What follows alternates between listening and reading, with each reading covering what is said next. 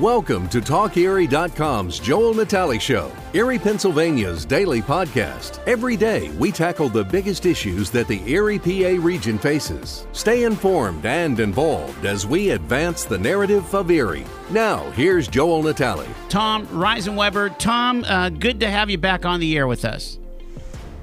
Yeah, anytime. It's good to talk about sports again. Absolutely. Talk about going from a drought to almost a flood this weekend. I want to hear your first impressions about the high school football inauguration weekend. Yeah, it was. I guess the best way to say it was different. It was a little odd. No one being in the stands.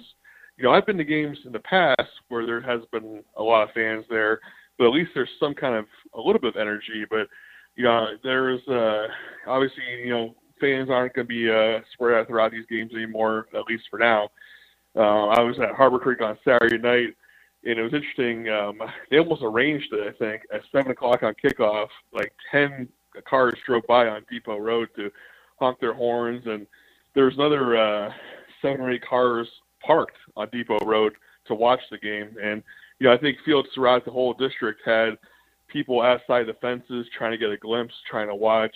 Obviously, there were live streams going on, but it's just a weird time right now. Not a lot of energy on at these games because of no fans. Kids are trying to create their own energy, but the atmosphere is definitely not the same. Yeah, it's a really weird interpretation of Friday Night Lights, isn't it?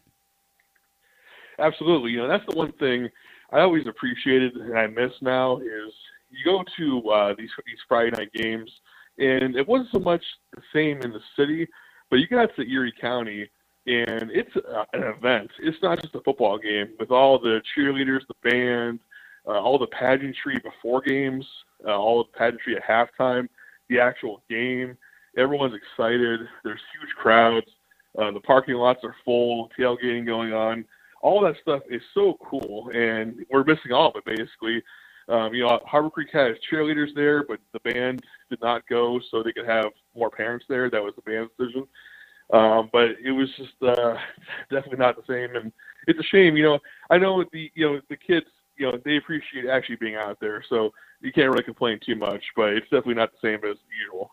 It came from your reporting that basically a few weeks ago when the PIAA decided to go ahead with fall sports, I mean, these kids were cheering. They were truly excited because this almost didn't happen. Yeah, we were we're close to not having sports. Obviously there's concerns over COVID-19, and there's still a big concern over spreading.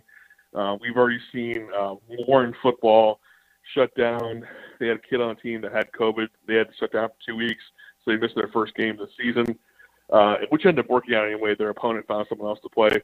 And this past week, Harbor Creek wouldn't confirm it, but I'm pretty sure they had a COVID case related to the volleyball team, which was in quarantine, and their first 2 matches were moved back to a week from Saturday. So we've seen 2 teams deal with it, but deal with it well and not shut down for the season, not cause a panic in the school.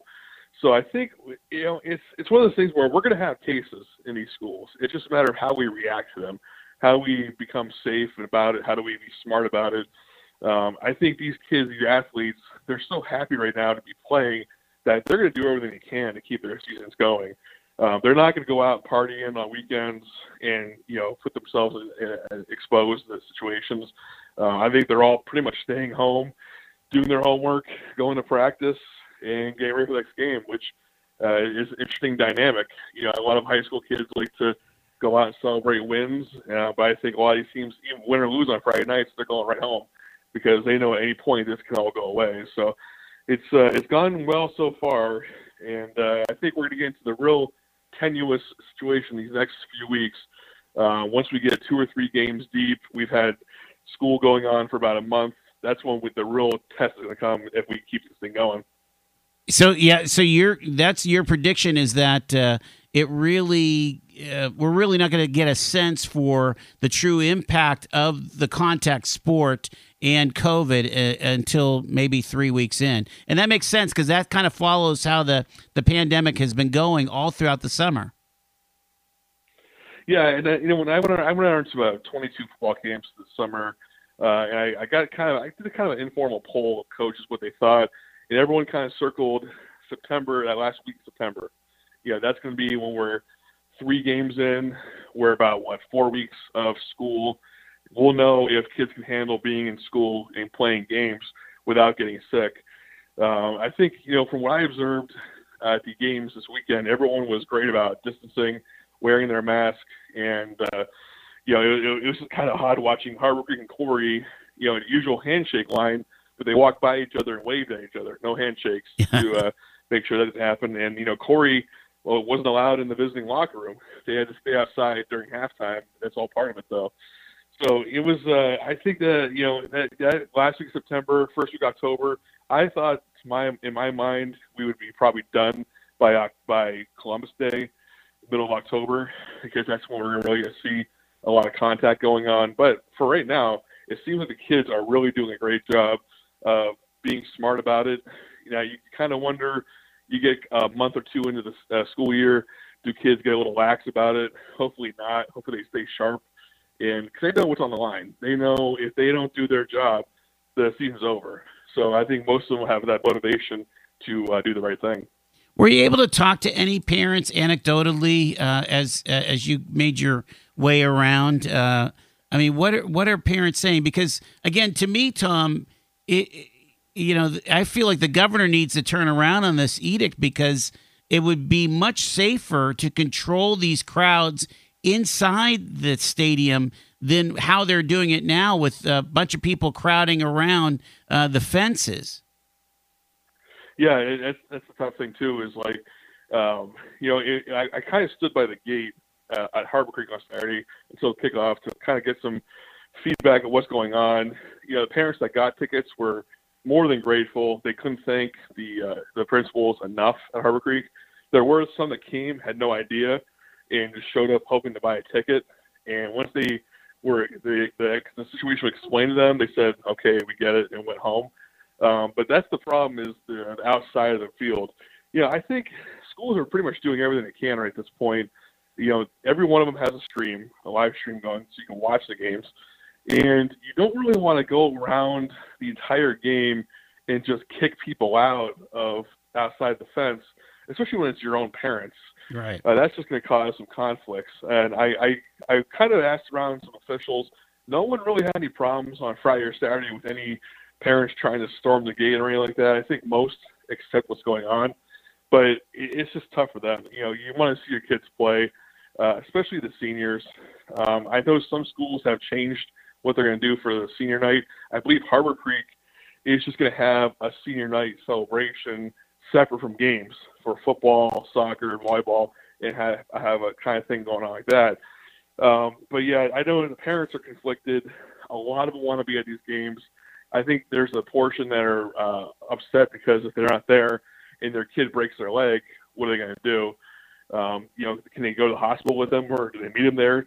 Most would actually take their kid to the hospital, kind of thing. And we saw with Corey on Saturday, there was an injury. A kid had to leave on crutches, but I believe the athletic trainer had to take him to the hospital to get X-rays because the parents weren't allowed in there. So it's a tough thing for parents right now.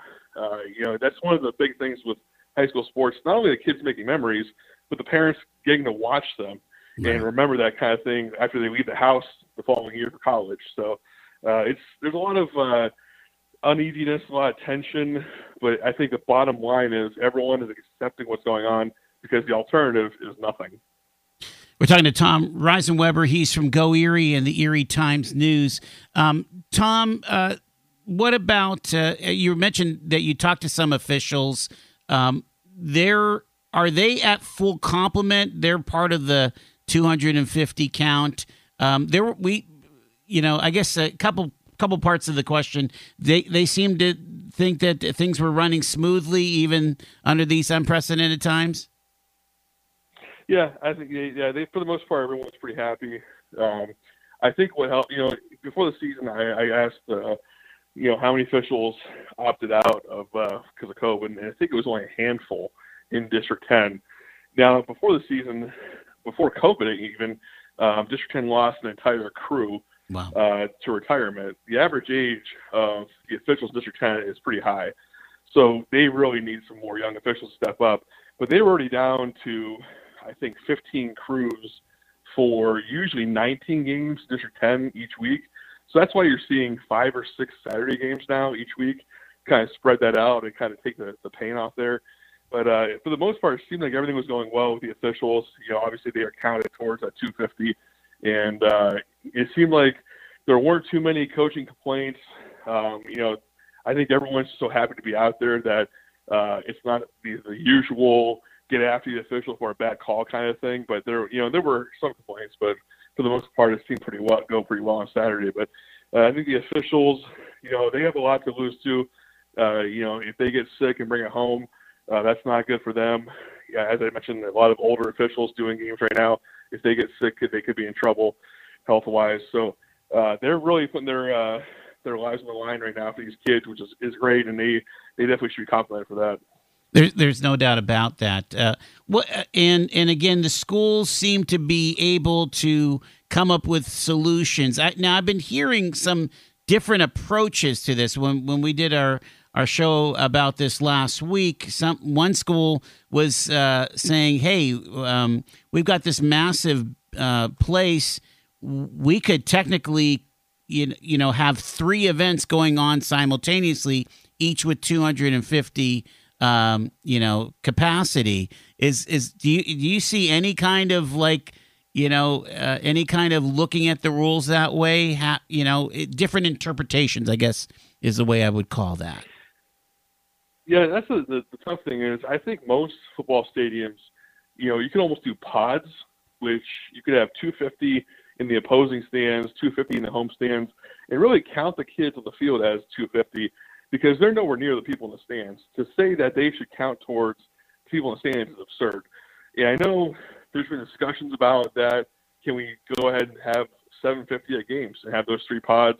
I believe a team in Pittsburgh did that this past week, and a team in Reading, I believe, had 600 people at their game, just to kind of, they don't want to violate what Governor Wolf has out there as a mitigation order, but it's silly the way it's written right now. And it was challenged today in the federal court. So yes, it's going to be interesting to see where we go from here with this 250 thing. I know a lot of schools have different approaches, like you said. Most have banned opposing fans. That's just the reality of it. Everyone plays twice for the most part, so you get to see you see the same game just at your home field. But some of these teams are big, and I know going into this week, Northeast has its senior night, so they're going to want to get a lot of parents in there. And they told Harbor Creek you can only bring 50, and that means 50 between the team, the coaches, and stat keepers, athletic trainers, and on the roster alone they have 65 players. So wow. You tell kids they got to stay home now, and you got to tell coaches, do you stay home? So it's a tough situation overall. Everyone, I think for the most part, is working together. We've had some issues with schools wanting to not include media in that 250. I believe at Northeast, they're allowing media, but only 2 at a time. So if I'm there and a TV station is there and someone shows up and we've been there for a while, one of us has to go while they come in, kind of thing. And I know some schools have tried to ban media. Some schools said, no problem, just tell us when you're coming well ahead of time. So it's a tough situation how schools are really handling things. I think part of that is the PIAA really, I don't want to say they didn't give any direction, but they didn't really tell anyone how to handle this. They kind of said, do your own thing. So every school is different. And it's just, it's a really tough situation. In the past, every year I've been at the paper, you can basically just show up at a soccer game, a football game, basketball game, baseball game, tell you, I'm with the media, you're good to go. Now you basically have to ask ahead of time for every single event you want to go to or send a photographer to. So it's just, there's a lot of tension out there, but I think everyone's working together for the most part. Well, yeah, just get off of football for a second. Let's talk girls volleyball. I mean, I just can't imagine not allowing, one of your photographers to go take pictures of like the big volleyball match. I mean, we have people that go down to states very deep coming out of District 10 and coming out of Erie County, and we're not going to take a picture of the big matchups for girls volleyball. I can't even imagine that. But you're already over 25 in a gym just with the players and the coaches and the officials. Yeah, it's interesting because this is kind of volleyball is almost a dry run for how basketball season is going to go. Right. It's kind of the same thing. And I've talked to a lot of ADs, and it seems like what their plan is you're going to have 8 players on each team with 6 on the floor, 2 on the bench. You get your coach, you get your officials in there, you get your stat keeper, and then the rest of the team is going to be in the hallway, because the way everyone's kind of interpreting this 25 thing is in a certain part of the facility. So the gym is a 25 limit, but the hallway is another 25. Right. So you may see 7 kids on each team in the hallway, and one runs in while one runs out of the gym to go play for a few minutes, then keep rotating. And we've been told by some ADs, you can come cover the game, but you got to stay in the hallway. So we're going to have some faraway shots, some faraway photos of the match. Some gyms aren't a big deal. Like, for example, Harbor Creek, you could take 2 steps into the gym from the hallway and you're on the court, stuff like that. Wow. So that wouldn't be a big deal. So it's going to be interesting to see how everyone kind of adjusts to all the realities of this. I'm just hoping at some point we get rid of this. Well, not even get rid of it, but just ease it a little bit. Maybe move up to 750 or even 50% of your facility, or even 25% of a facility would work. 25% of an average football field, you're going to get probably 500 people in there. Absolutely. 25% of a gym, you're going to get 75 people, 80 people in there. So we got to use common sense at some point to help these kids out. Well, isn't this really what the governor was after? He's saying, I strongly recommend against any fall sports or any high school sports until January 1st, 2021. And then it was, while it was just no fans, it was actually would work better. And then when he allowed, to be consistent, I have to just keep it to the event limits. It made it actually worse, because you have to have all this craziness going on, and especially with the parents saying, "Hey, I got to be there in case my kid gets a broken leg or what have you." Yeah, you're absolutely right. I mean, they were. It was almost like when he had the ban on spectators. Okay, we hate it, but we'll accept it. It's whatever across the board. Then when he says fans are allowed with the limits, how do you even fairly distribute tickets? No. Let's say you're McDowell and you're playing Butler, and McDowell alone, Butler, their teams, probably 220 by the time you get done with everybody that's going to be playing or working the game. So now you have 30 tickets. How do you even begin to fairly distribute 30 tickets? I mean, you're better off just saying, forget it.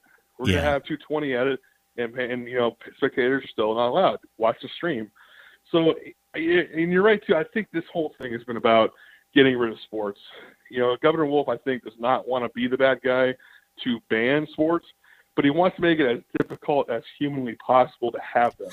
I mean, you think about it's true. This 25 limit. I mean, how do you even have basketball? How do you even have wrestling? I mean, Wrestling alone, there's 13 bouts in a match. That's 26 right there that have to wrestle, let alone coach, officials, athletic trainers, backups of wrestlers.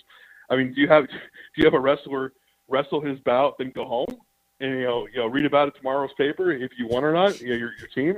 It just seems like he's doing everything he can to make schools say, forget it, we're just not going to do it, without actually doing it. So I'm glad there are some lawmakers and people trying to just get things in order to ignore what he wants to do. Everyone wants to be safe. That's the thing. Everyone wants to be healthy and okay.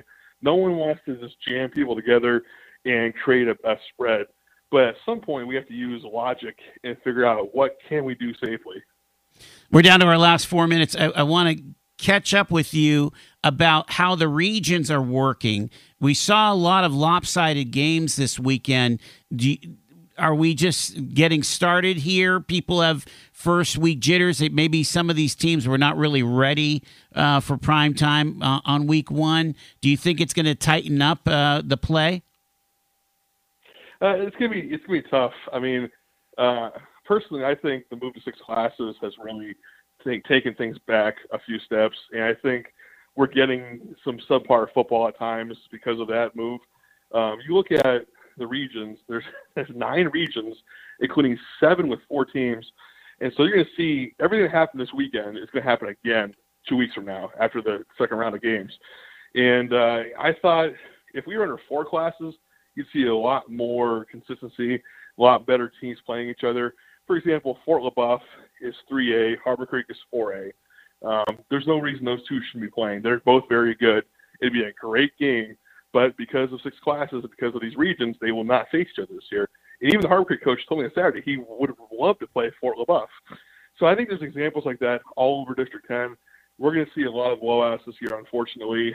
I think you also see a handful of programs that probably need to co-op with somebody or figure something out because it's just not going to go well for years now. So it's tough. I just think, there are the haves and the have-nots, and I think 6 classes has really widened that gap, between Farrell, Wilmington, Prep, McDowell, as opposed to Seneca, Sagertown, Iroquois, and those kinds of teams. So it may not be a pretty season, but I guess we got to be happy we have a season.